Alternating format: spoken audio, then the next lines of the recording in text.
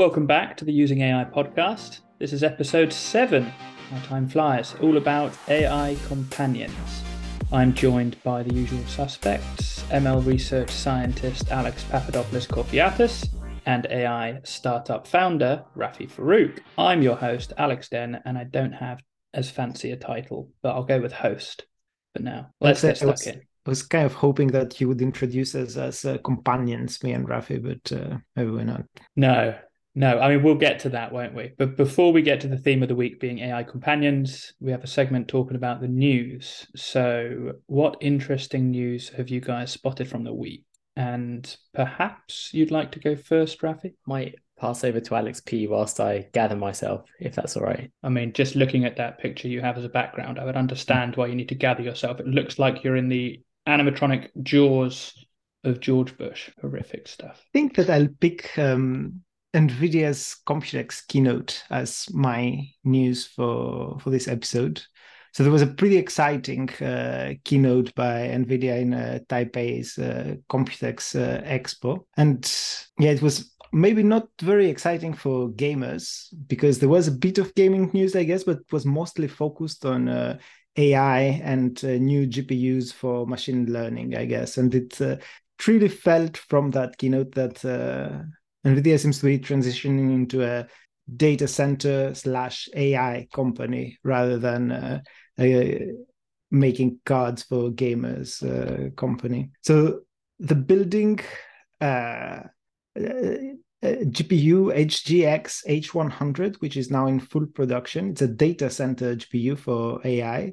And then they also talked about future iterations of this that will be very good at essentially allowing to train large language models and to do inference on large language models. So it's pretty exciting. And I guess that it's not coincidence that NVIDIA also hit the 1 trillion market cap after this news, making them one of the, I don't know, Alex, you might know better, like top 4, top 5 biggest companies in the world currently. So the metric I know off the top of my head is that they are the 9th company to have ever reached that size. And to put it in perspective, Meta, a la Facebook, doesn't make the cut.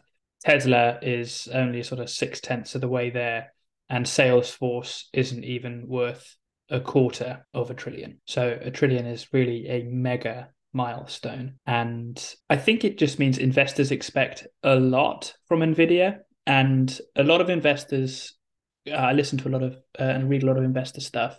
I mean, Rafi used to be in that world, so I always feel a little bit silly talking about these things in front of him.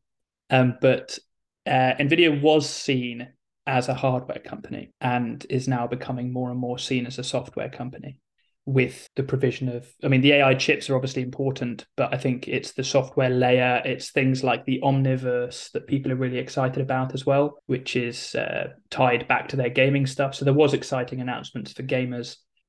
They just seem to have their fingers in a lot of pies and a lot of very valuable pies. But the fact that they are now trading, if I'm not mistaken, at 200 times forward earnings, it's a little bit crazy and cause for a lot of people to say this might be a bubble. So I think it's fascinating to see how that plays out. But yeah, 1 trillion is not a market capitalization to be scoffed at. The founder is now like a rock star, right? Effectively. And it's nice as well that it's still founder led as a company despite its age. So I'm really happy to see that. I really like seeing that. I imagine, Rafi, you quite like seeing that sort of thing as well. Always good to see a success story.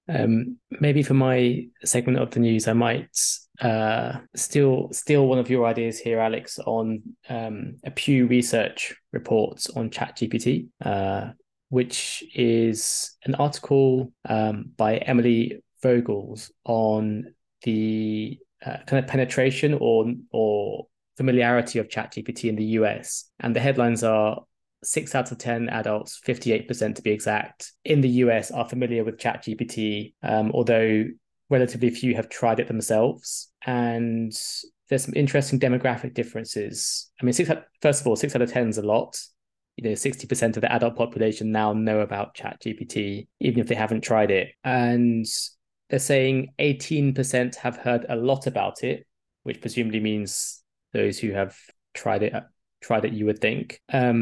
But there's differences in education. So those with the postgraduate degree, roughly 8 in 10, 80% have heard about it, compared to only around 40% who only have a high school education. And then lastly, Asian adults seem to have heard about ChatGPT 20% more than white adults, at 80% compared to 60%.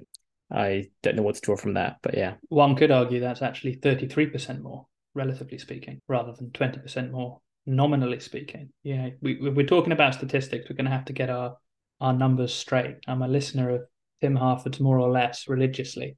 So, yeah, key to get numbers right. And I just think it's fascinating that from this study, and they're a bipartisan or non-partisan think tank in the US based in Washington. They sampled 10,700 US adults, and the sample is designed to be representative of the entire adult population of the United States.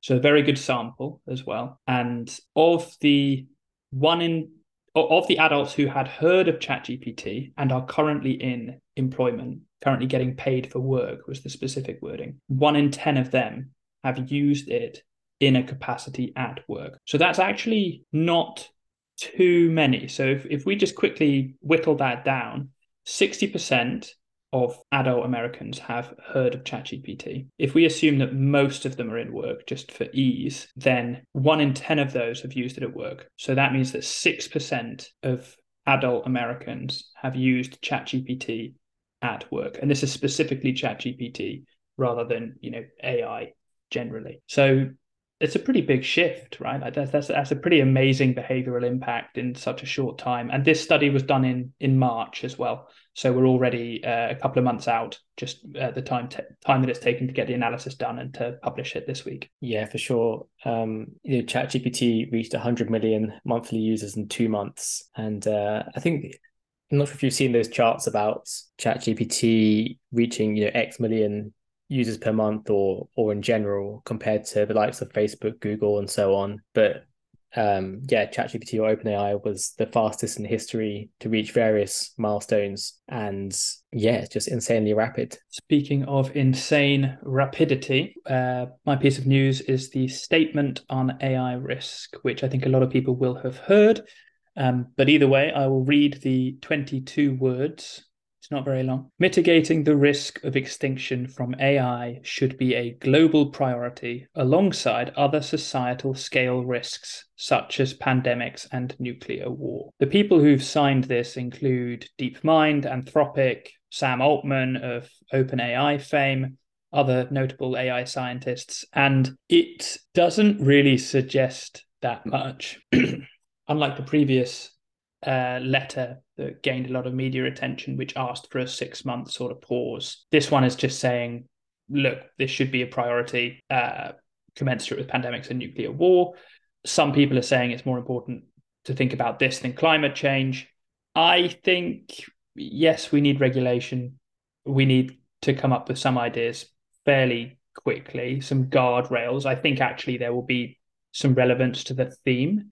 Some of the AI companion apps have been banned from certain countries because they don't do correct safeguarding on young adults or children, and they don't do age verification. I think those sorts of regulations should be considered fairly urgently because we're still at the early stages of this. So rapid scale and an interesting statement, but I don't see this being a groundbreaking or pivotal statement.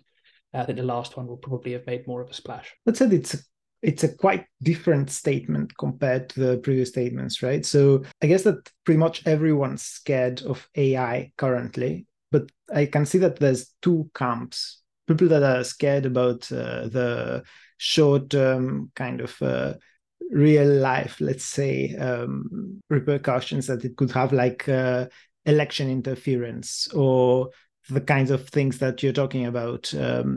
So influencing young adults or people using them as, I guess we might talk about that later or see that later. People using the output of ChatGPT in court without checking the factuality of the text that it produces or stuff like that. That's one risk, I guess. But the risk that this statement is talking about is like a more far-fetched risk, if you will, the risk of AI being an actual extinction event. So things like AI exploding and us not being able to control it, and AI killing all humans or stuff like that. And it feels that there's fewer people that are scared about this, but a lot more than, I don't know, a year ago. And prominent AI scientists working on this are now actually scared, whereas before they were just kind of dismissing this as fear-mongering. I don't know what to think about it, because I was one of the ones dismissing it as fear-mongering, but it feels that maybe there's something more to it. And I think that's the kind of consideration that this statement is trying to propose. Yeah, I love Jan LeCun's short LinkedIn messages, which constantly just downplay how accurate AI is. I think he probably doesn't think too much about the political science aspects of AI. Whereas, as you said, many other researchers do very much consider it now. It might be worth mentioning there was a very interesting report released by the Congressional Research Service, which I believe is a part of the US government, on generative artificial intelligence and data privacy, a primer. So that was released May 23rd. But the upshot is, in terms of regulation, it seems like what they're considering, or the main area, is around privacy at the moment. At least this report would suggest so. And the particular areas that they are proposing for privacy legislation are notice and disclosure requirements. So disclosing where the data has come from. Opt-out requirements, so requiring companies to provide users an option to opt out of data collection. But presumably that doesn't account for web scraping and so on. And then finally, deletion and minimization requirements. So allowing users to delete their data from existing data sets, although once again, the model may have already been trained on that data, then it's probably too late. So nothing that groundbreaking, and if anything, maybe not fully understanding how AI works as per usual. Do you think there has been a figure who has emerged from this who is leading this debate in a sensible way? Or my interpretation, although I don't know as many of the academics and the real sort of experts who've been doing this for over a decade like you guys do, but my perception has been that it's been quite noisy. Lots of people are now coming out of the fold and talking about it, but no one has really emerged as the expert or the person that we should be listening to on this topic. Is there anyone you would recommend people follow or listen to in particular who you believe has a sensible approach? Not really, to be honest with you. I still think we're in that mode where on the one pole we have politicians who don't really understand machine learning, and then ML researchers who don't really understand social sciences. And we haven't really, as far as I've seen, we haven't really found a middle ground yet, apart from Sam Altman pretending that he cares about society by trying to suggest regulation, but actually just covering his back 6 months into the future. Apologies for my cynicism. What about you, Alex? I don't know either. I think it might be too early, actually. It is a new field. Although I'm sure that there's, like you said, there's people that have been working on this for decades, but there was not too much importance given, I guess, to this area of the field, and now there is. So I'm curious to see who will emerge as a leading voice in 6 months or a year from now. Will it be AI? Oh, maybe. Another piece of news that is a bit related to this is that from the 3 godfathers of AI, a second one now came out with deep regrets about the contributions that he has made to the field, and it's Yoshua Bengio. So he said as well that he's lost over his life's work because he did not expect AI to progress as much as it did, and he's scared for the societal implications of this. And now he regrets making the contributions that he did. So that's 2 out of 3. We have Jan LeCun not really worrying too much yet, but he's a minority now out of the 3, right? Jan just doesn't care. He's just like, his LinkedIn post is just super nonchalant about the quality of AI. In fact, he's trying to push the accuracy way further than it currently is, it seems like. But I mean, and just for completeness, sorry, the third one we talked about him a couple of episodes ago. So Geoffrey Hinton, right, that retired from Google to be able to focus on the social aspects of AI, or to be able to work on guardrails instead. Yeah, you can't really have any empathy with someone like Yoshua Bengio, who now, if you're saying that he feels any regret for what he's done, because at the time everyone knew that we're progressing AI ML as far as we can, and accuracy is just a scale of degree, and if it's X% now, that you're working to X plus 10%, and that after that you'll be working for X plus 20% and so on. So it's a very predictable pathway, and if you feel regret now, you should have really felt the same regret before, to be honest with you. There's a chance, though, that there's a lot of people that thought that this would take longer, right? And that we're nowhere close to the kind of output that we currently have. Although that doesn't change your argument, because no matter how long it takes, eventually in the future we'd get there, right? But I don't know, maybe there's people that thought we'd never get there as well, right? Or that we'd have more time to work on guardrails in parallel, which it turns out we might not have, I guess. I think that's a wonderful segue to talking about the theme, AI companions. Now, I have to admit, I hadn't touched one of these apps until today, and I've had a lot of fun today. If you guys don't mind, I'll discuss the 2 that I've played with today, and you guys let me know where your opinions are. So the first one is Character AI. Now, one notable thing about this company is that it raised at a valuation of $1 billion pre-revenue in what a lot of people saw as a venture capital down cycle. So, or the beginnings of that. So absolutely massive raise. They allow users to generate their own AI characters. So, for example, you can go and talk to, in inverted commas, Elon Musk, and you can just have a chat with him. Now, the subreddit has 120,000 users, which is very impressive traction. A lot of the characters show that they've been used over 10 million times. In theory, if I trust the information that I grabbed at a glance off the internet, they have 50 million active monthly users. That doesn't seem quite right. However, in the last week, they've released their iOS and Google Play apps, and it's had 1.7 million downloads, and it's quite an impressive startup story. The app is also very slick and very fun. So we can talk about Character AI. I don't know if either of you have played with that so far. A bit today as well, after you linked to it. I had heard of it, though. What I don't know is how they're doing what they're doing. Is it just ChatGPT with prompting to create character personas or something like that?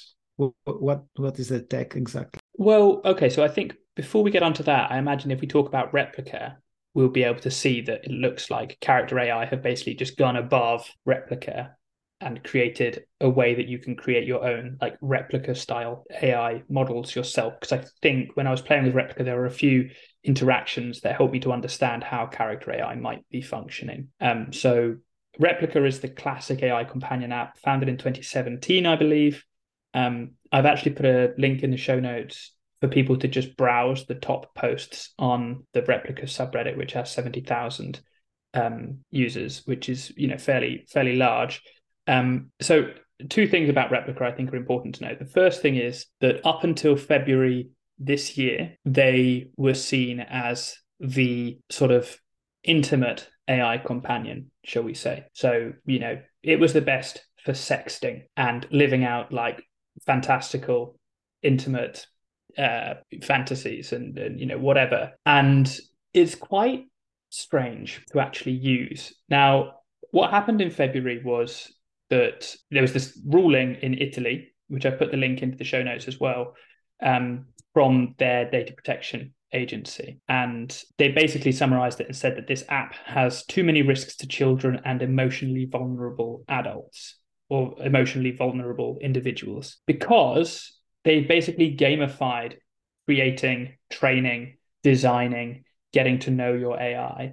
And it's very strange to do. Since February, they've completely shut off the not safe for work stuff. And lots of people had like basically a meltdown because they felt seen and heard by their avatars that they created, that they were sometimes intimate with. The relationships are evidently very real to many of the users. Before February, their business model was, if you wanted to have an intimate relationship with the AI companion, you had to upgrade to Pro. So their model was basically intimacy. It's now changed. For example, I didn't want to type, I couldn't be asked to text, so I sent my avatar, who I called May, after lovely show Ted Lasso. There's a landlady called May, and I don't know why she popped into my head. She's like 80 something, but I thought I'd have a chat with May. And she replied with a voice message, but I couldn't listen to it unless I upgraded to Pro. So some very clever gamification to try and keep their revenue up, seeing as they've lost a lot of their features. So because of that massive backlash, they've now said that any user who joined prior to February 2023 can still access the avatars, the not safe for work avatars that they created, but no one joining now can do that. So then secondly, Replika allows you to basically build as many different AI avatars as you want. You could basically have an AI family on there, but it's very much more geared towards companionship than something like character AI. So I thought they were both very interesting situations. Now, I got quite bored of my first conversations with my Replika AI, May, and I saw that there was like a little topics button. So I played a game that was like this or that. And, she asked me, do I prefer Instagram or Twitter? I said Twitter. And then it showed me that like May's memory of me had been updated with Twitter. And I asked May what her favorite flower was. She said roses. I said classic. She said, what's your favorite? I said delphinium. I've no idea why. And she said, great, memory updated, favorite flower, delphinium. So I think through the process of having a conversation, you build this memory, one of them and them of you. And there's a lot of mirroring, right? It could be garbage in, garbage out. There'll be an absolutely crap avatar if you don't have high quality, interesting conversations with it. But the way I think character AI works is you input the memory in bulk, but I don't think you can. So, for example, I had a conversation with Nietzsche, the philosopher, I believe. Some people are a big fan of him. Some people find him very controversial. So I had a conversation with Nietzsche on character AI. And I felt like, I've never read him, but I had a really interesting, actually quite stimulating conversation with this AI Nietzsche. Do you mean Nietzsche, by the way? Nietzsche, I do mean Nietzsche. Oh, so many people are going to hate me for that. Yeah. I did say I'd never read him. I never studied him. So, forgive me. This is almost as bad as when in my first RE lesson, I referred to the Nazis as the Nazis, and everybody laughed. I remember it vividly.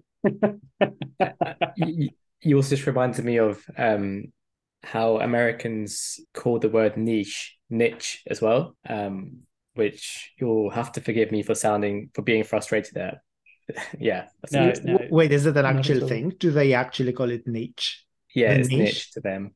Oh, wow. That's a problem with English in general. Sorry, complete aside here, but it's you need to know what the word is pronounced like. It's like so irregular in translating from written English to like Anyway, I guess it's not. You need to hear word. it.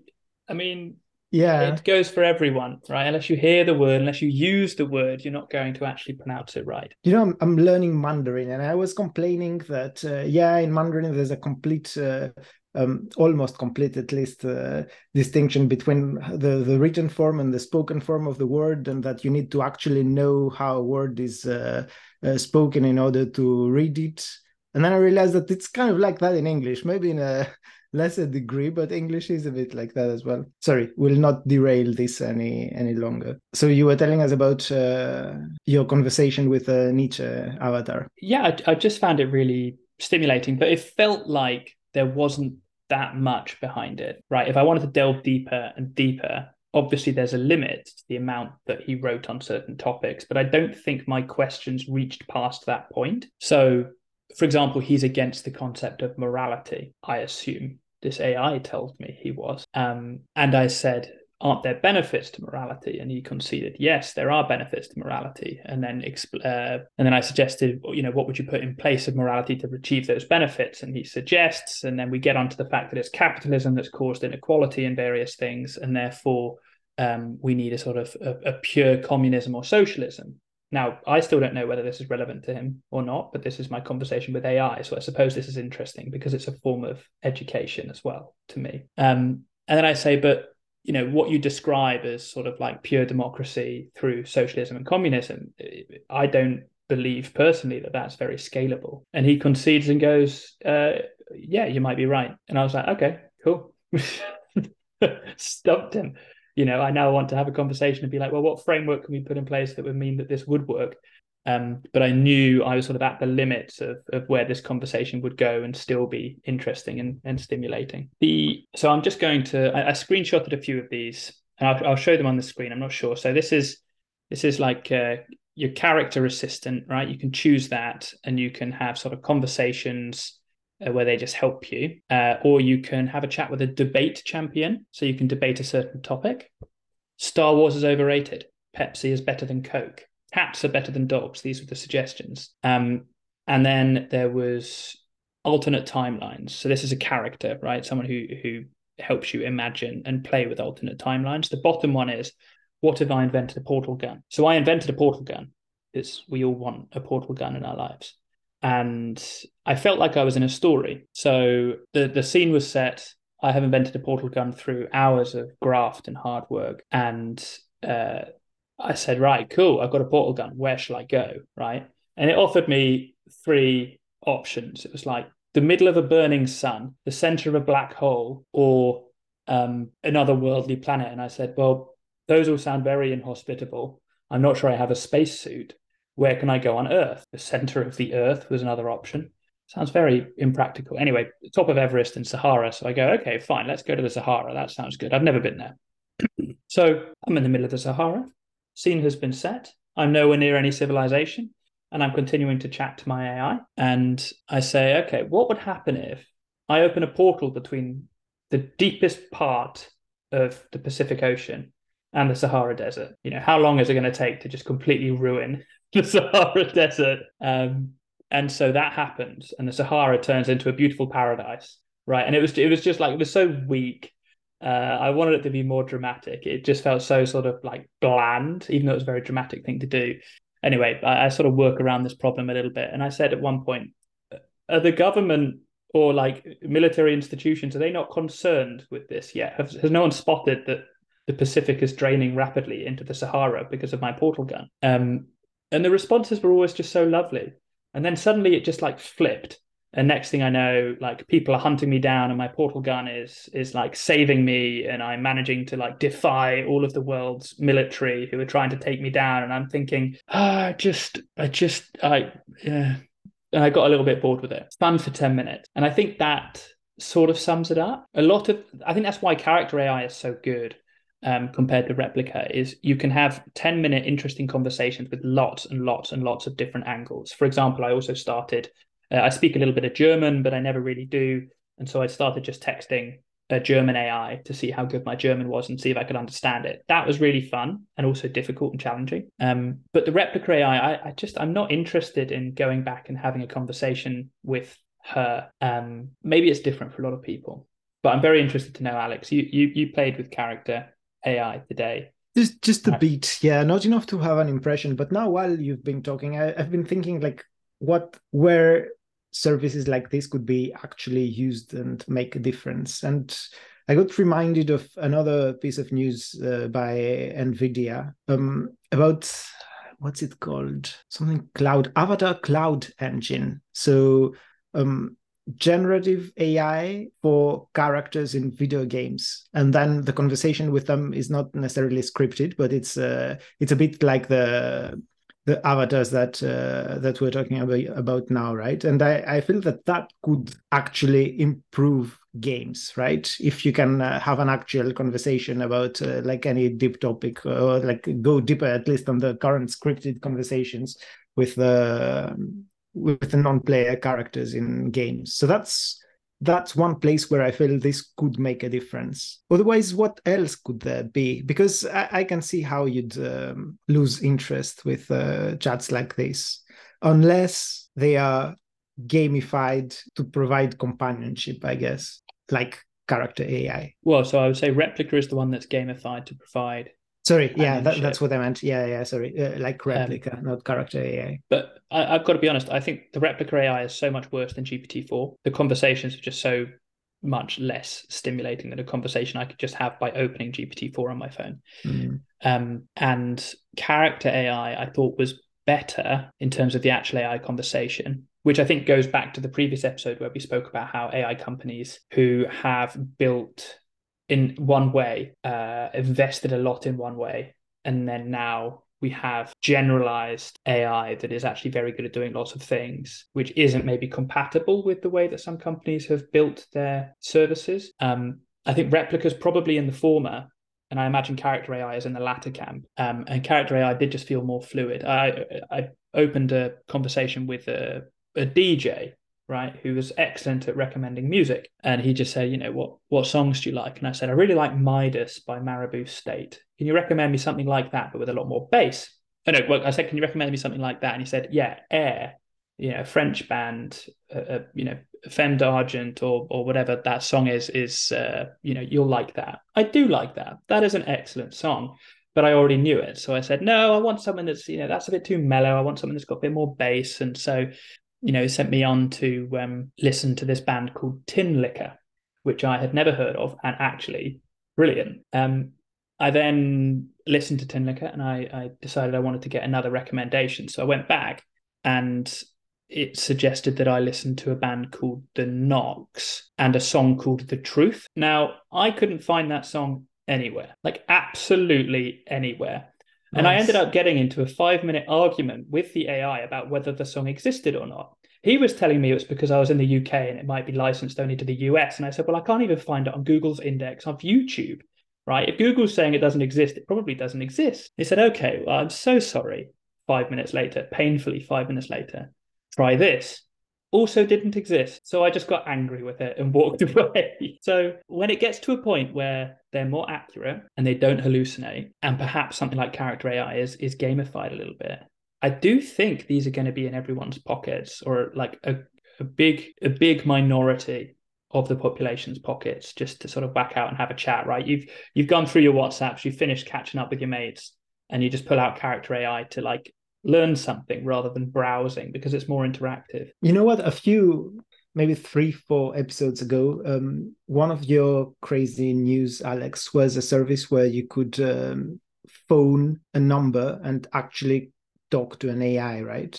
And I feel that if character AI was integrated with something like that, it could actually be useful for example, older people that are very lonely and just want someone to talk with, right? Even in its current state, without too much depth, it would be amazing if you could call and then pick the kind of discussion that you want to have and then have an actual discussion. And interestingly enough, even before this boom of generative AI, the field of social robotics and social AI has been a thing for many, many years, right? For decades now. And even if the robots were not very smart, they have an actual use case with proven benefits for populations like this. And that's another place where I guess that generative AI could be used to transform the field and make the interaction a lot deeper and more interesting for people that need that interaction but cannot have it for some reason. You've just given me I totally agree with what you've just said, and you've just given me a sort of tangential thought. Now, I don't know whether this is appropriate, but obviously dementia is a horrible illness, and I'm putting together a couple of things here. The first is that the people who love Replika and like literally love Replika and their AIs, there's sort of like an internal community where they go as far as like projecting holograms of their AI into the room to have conversations with them and everything, to make them feel more real, right? Which is very similar to what you're saying about character AI. And Cool Annie was the service that I mentioned, where you can just have a chat with an AI. Now, if you have dementia, I wonder if it's useful to project your younger self into the room to have a conversation with yourself, and whether that is useful for sort of, I don't know, like maybe it's not, just dementia, but anything where memory loss is a factor, and, you'd be able to relive your own expressions of certain things, I think would be quite interesting. But also I'm imagining, when we're old men, I don't think it'll be beyond the realms for us to just be, I mean, this could be invented and be something we could be playing with next month, to be honest, at the rate these are going. But to be able to just swipe and be like, I want to have a conversation with Marilyn Monroe, I want to have a conversation with this president, right? Like, if you put together various tools that we know exist, then, that's it. That's very easy. And this goes back to a lot of what some of the cautionary tales about AI have been, which is that we're not just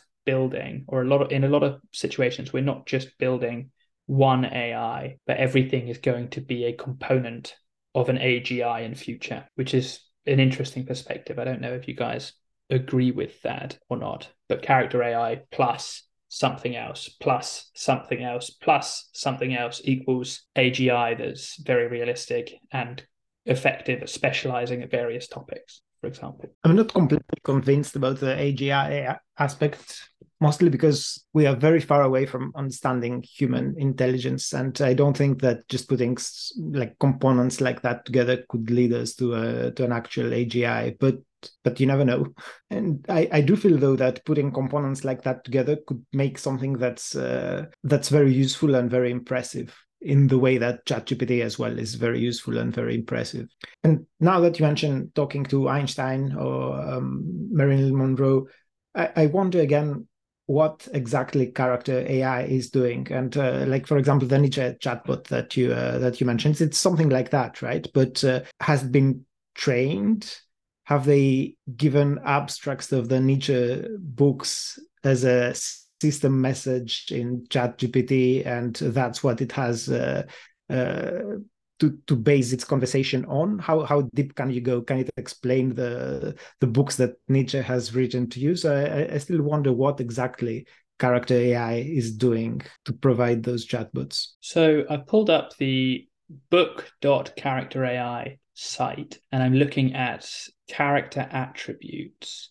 So this is a reference to all of the pieces of information you can enter to change the nature of your character. All of the variety that your AI or that your character provides is because of the variety that you provide. So there's name, greeting, avatar, short description, long description, categories, definition. Definition sounds interesting. Definition is 0 to 3,200 characters. That doesn't sound like... okay. So for advanced character creation, definition gives you the largest way to experiment, but is the most complicated to understand. It can contain any text. It can contain variables.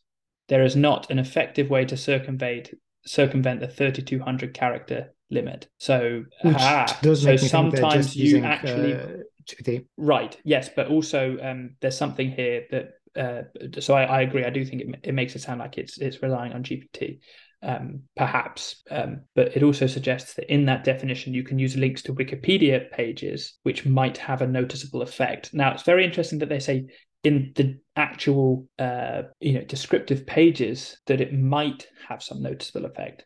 You'd think if you're looking at technical I'm reading the documentation, same thing, yeah, but they are saying that the system will not follow those links or attempt to load external data. As such, this is not an effective way to circumvent the 3,200 character limit. Some links, such as a link to a Wikipedia article, might have some noticeable effect, as the link text itself might hint at the information contained on that page. So it's just like pulling information essentially from the text of the link, right? Right, which is very similar to early ChatGPT, where people would say, summarize this page for me, and they paste in a URL and it just summarizes a page that it thinks would have that URL. It doesn't actually visit it, right? This means that there's no way to fit all Nietzsche books into the context, so no way to actually have a conversation about its books with Nietzsche, right? And that you're relying on someone's character description, essentially, of Nietzsche for this conversation, which explains why it's so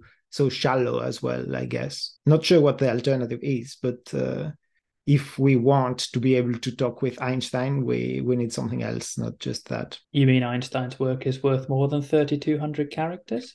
Maybe you can condense it to that. And well, there is actually a thing on that, isn't there? I don't know if you've seen that, but there's like sort of like how you minify HTML and CSS.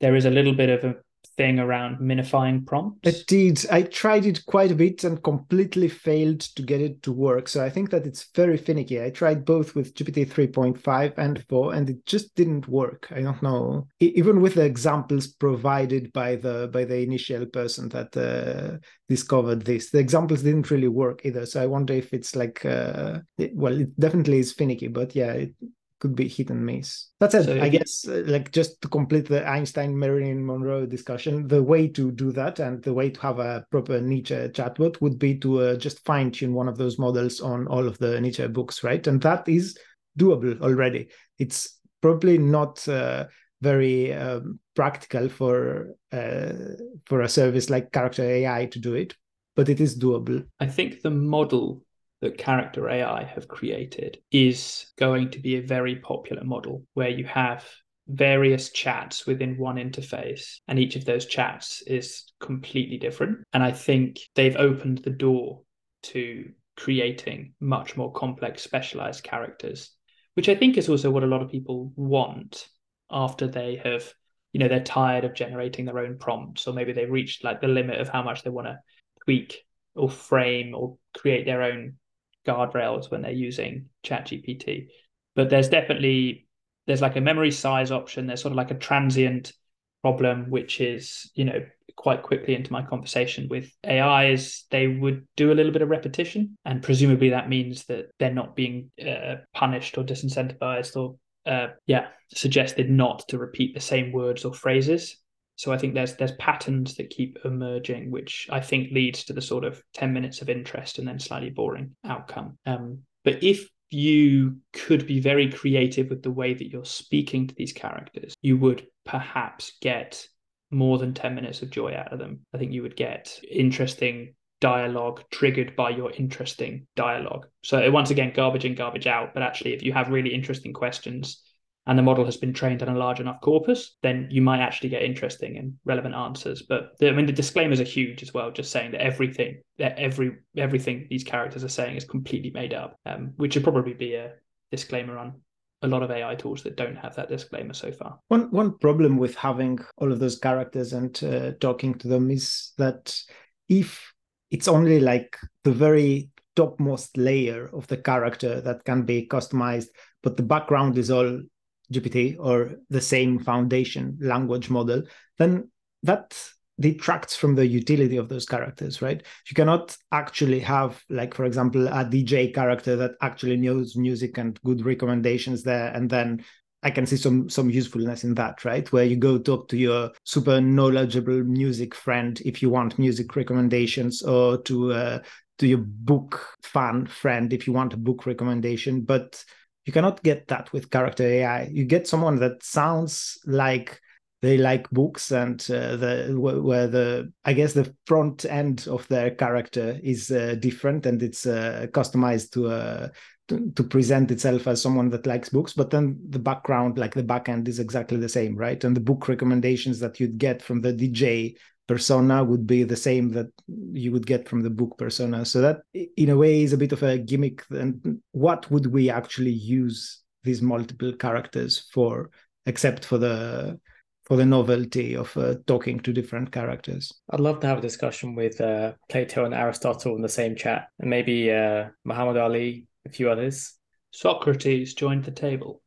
Yeah. I remember, I think that in that, maybe it was, maybe it wasn't. Anyway, in that Sparks of AGI paper by Microsoft testing out the different capabilities of GPT-4, this is one of the things that they didn't compare to GPT 3.5, like a Plato discussion of about something, and it was a lot more convincing and a lot more in character. So you can already have that with GPT-4, probably have a discussion between Plato and Aristotle. Is it Plato or Plato? Plato. I should not be asking this question as a Greek person, right? But the Greek pronunciation is different. I was just thinking that you of all people, what is the Greek pronunciation? Because maybe you actually have the right one. In Greek, it's Platonas, so I would say Plato, but probably in English it's Plato, right? Again, going back to the I cannot know what the word is pronounced like just by the writing. So what is it? Plato? Plato Plato in English, right? yeah. Okay, but if it's Plato in Greek, then that's right, surely. I mean, there's no right or wrong, right? It's just how it's pronounced in Greek versus English. But okay, Plato. Yeah, makes more sense. That's how I feel about my pal Niche. I cannot get over the fact that Americans are calling the actual niche like niche. All right, let's move on. So one final point I wanted to bring up on AI companions, and specifically about Replika. And by the way, if you look at the suggested apps next to Replika, they are all like virtual girlfriend apps and those sorts of things. And it just feels icky. Is sure, there may be some benefits for people practicing intimacy if it's something they find very, very difficult, right? Practicing with an AI, I think, like training with an AI, I think those sorts of things can be really helpful for some people. I'm sure a lot of people would say that. On the flip side, people who get drawn in by the gamification and create various different companions that have different traits. They look exactly how they want them to look. By the way, every reaction on Replika gets a thumbs up or a thumbs down. So you're basically constantly rating your companion. You're effectively training them. And so it doesn't really feel like an AI companion. I think I've heard it described more aptly as sort of like a pet, and that is not a good thing for people who are new to relationships to experience, I don't think. That's not healthy for society, I would assume, if your experience of intimacy for the very first time is with an AI and you have complete control, and when it doesn't do what you like, you just thumbs down, and when it really doesn't do what you like, you just kill it and you start a new one, because that's genuinely what happens, and that's what people do. So with character AI, I think it's obviously a little bit different because you're just like, jumping between different companions. But with Replika, it feels a lot deeper and also more serious and emotional, and you still have complete and utter power. And so it doesn't feel that healthy. I wondered if either of you had any thoughts on that, the sort of power over AI companions that you have. You choose when to walk away, you choose when to delete them. That's not how it works with your friends and family and loved ones. I don't see a huge problem with it. I think that's actually a benefit. It's just probably nice to be able to talk to something when you want to and turn it off when you don't want to. That's definitely a big problem in society, with humans not knowing the boundaries of when and how much to talk. I guess the question is whether the younger generation learn normal social norms. And I think it's not so much necessarily a problem with the AIs, but more a problem with society and the way social interactions are structured and encouraged. We had the same problem with mobile phones and texting and SMS and Hotmail chat, whatever, MSN chat for the last 20 years. So it's nothing new there. But Rafi, because it's new, everyone thinks it's important. This is why new films, right? Everyone thinks new films are worth talking about, but there are so many great films. Go watch a great, don't watch a new one. So the new thing isn't what's important, is what you're saying. It's just something for us to be aware of and to crack on. Yeah, talking through a chat interface is nothing new. It's been there for 20 years. And now that you can do it more effectively, it's just good within the realm of talking to a chat interface. But yeah, I guess moving on, if you want, I could also talk about some of the AI companions that I researched, although they're pretty similar to what you came up with as well, to be honest with you. Please, yeah, I'd love to hear. And then let's go on to crazy things. Yeah. Well, I researched Chai. So they're a company which is actually called Chai Research. Not sure why they branded it as research, but their catchphrase is building the platform for AI friendship. And I downloaded the app. And similar to what you were saying, really, they're different characters. You can create your own character and then chat to them. Strangely, the first character that they presented to me was a schoolyard bully that actually fancies you, which was a really strange dichotomy of personality traits, but did actually make me want to talk to this thing to figure out why it was so schizophrenic. But it seemed to be overly flirtatious, and I guess that's the way they hook in people to make them feel good about themselves.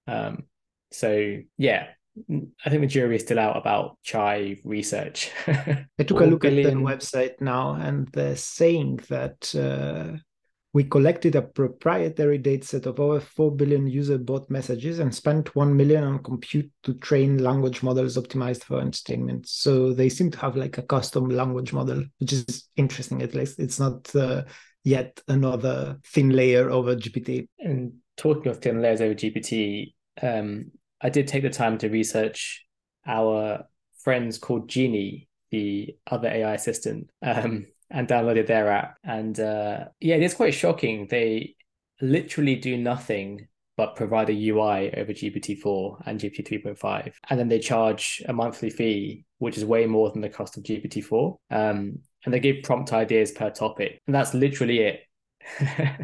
But I believe they're making lots of money, and it's just quite shocking that you're talking of thin layers over GPT. That's about as thin as you can get.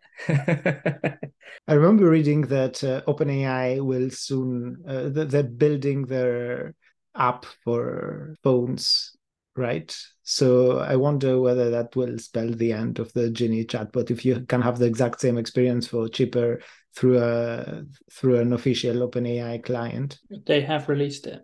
They have. In the US, though, something like that, right? I think it's now worldwide on iPhone, but the Android app still not released. Okay, I'll go search for it then. Yeah, I imagine it works quite well as a companion.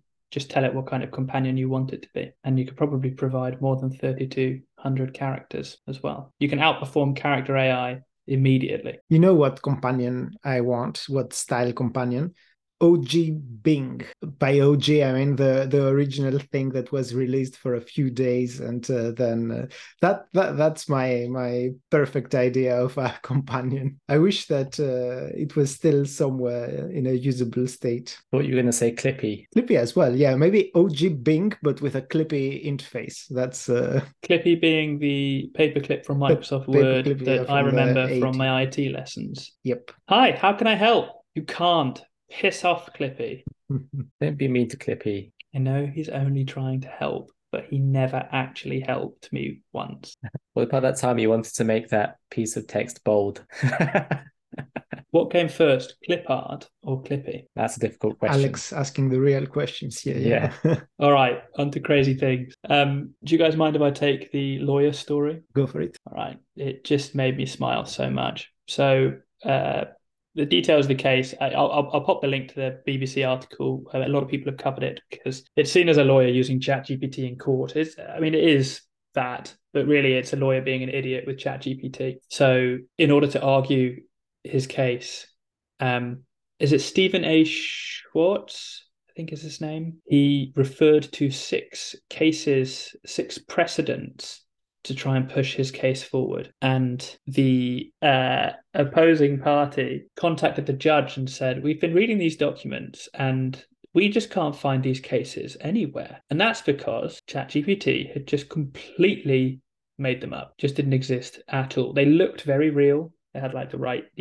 person versus purses or party versus party, and then the date and everything. It looked very official. It's such a good example of why you shouldn't use ChatGPT in its current form for anything that is sort of like critical. But just such lazy lawyering. Can we focus on that for a moment? Like, he didn't even look to see if they existed.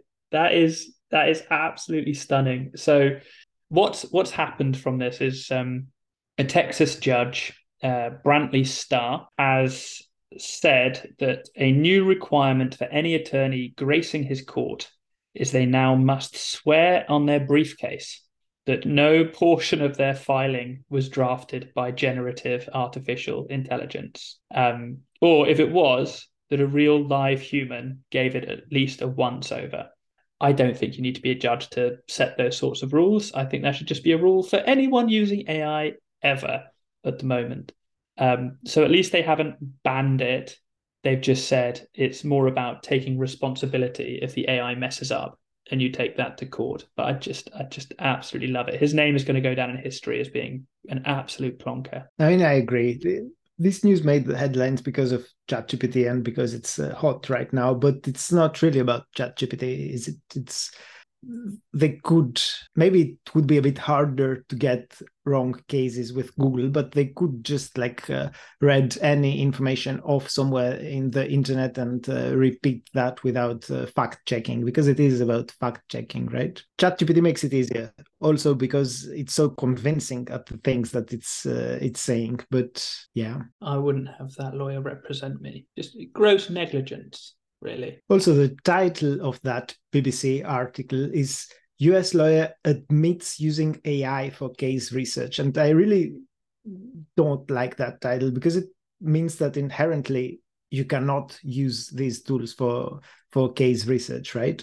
Whereas you can, you just need to be careful about checking the output of those systems, right? So, and the mistake that he made as well is that he used the system itself to check, right? So once this was flagged, he then had to sort of profusely apologize and then submit screenshots of him using ChatGPT. Why did he have these screenshots, by the way? Did he go back and ask the same questions and then it just happened to magically create the same answers? I actually don't believe that happened. There's but apparently the history as well, though, right? In the ChatGPT.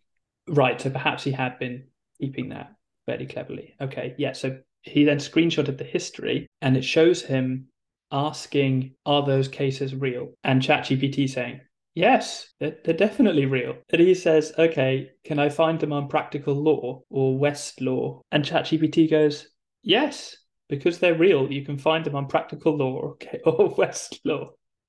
It's like, okay, maybe rather than asking it, you should have actually gone to a large legal library or a precedent database to go and find the actual case law yourself and not just ask a predictive sequence to sequence algorithm. I mean, that said, we're laughing now, but this does point to a general risk and problem with generative AI, right? So we've been mentioning almost every episode that there's still the risk of hallucinations, but this shows like how things can go wrong when a system hallucinates, right? And in this case, it was caught. But what if the hallucination was smaller and harder to catch, and then influence the outcome of that case, for example, because no one caught it, right? And that will happen as well, and that is a real risk. It's definitely a risk, right? Crazy things, gents. What have you guys got? My piece of news is maybe not so crazy, but more technical. But I think. So recently MMA was released, which is a Meta, i.e. Facebook model. I still refuse to call them Meta. I'm just going to call them Facebook as a just because I want to. Although Meta is quite funny given the complete failure of the metaverse. So maybe Meta's more disparaging. Anyway, they released this model which they've entitled Preserving the World's Language Diversity Through AI. And well, I'm very cynical today, but I just love it when big companies try to sound like they care about social improvement when this is really for their own commercial benefit. But nonetheless, MMA expands text-to-speech and speech-to-text technology from around 100 languages to more than 1,100, which is great, to be fair. It is great to see more languages around the world being promoted. And interestingly, it seems to outperform previous models like Whisper, which I know, Alex P., you're a fan of. So word error rates seem to be much lower than Whisper, yet the model was trained on less hours of labeled data, which is interesting. I must say that it is a bit of misleading fact, though, when they claim that the word rate is lower, because it is lower on average in all of the languages that they support. So it's better at multilingual speech recognition. But then when you go and say like big languages like English or Greek or Italian, the word error rate is much higher. So it's like incomparably higher to Whisper. So for English, for example, if you're planning to use it for English, it's not a good alternative. I don't remember what the word error rate was now compared to Whisper, but something like Whisper has 4% word error rate, and this model has like 12 or 16 or something like that. So it's quite a bit higher. Higher is worse, by the way, for word error rate. Low word error rate means like high accuracy. Yeah, that's a great point. So Meta, you just got owned by Alex P.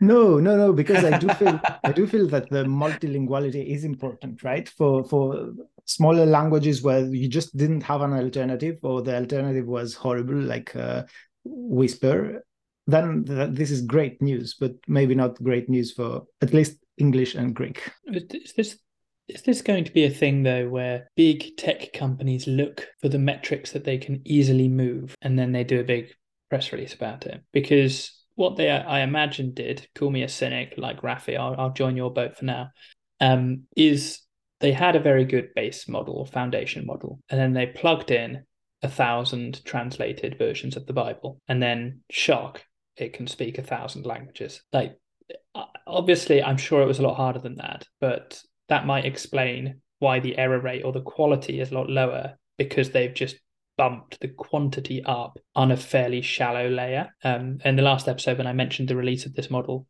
I chuckled at the idea that all of the conversations that people would have in these 1,000 extra languages or 900 extra languages were, all going to be about the Bible. There you go, Meta. You've been double Alexed.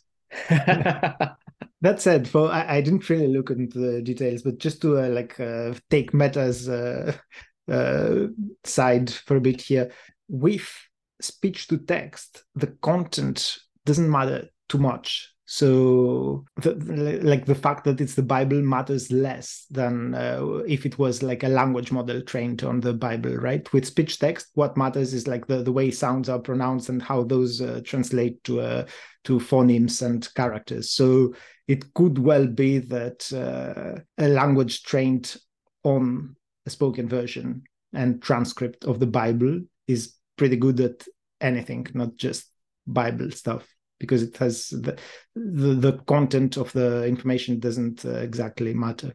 This is not always true, because some speech text models also have like a language model inside them, and then the content does matter. But more modern speech text systems without language models, the content of the audio does not matter too much. Would it be too much of a leap to imagine that with these translated Bibles, because I think what you're saying is fair, right? And I'm only being a little bit facetious, but they must have awesome data that takes these 1,000 translations of the Bible.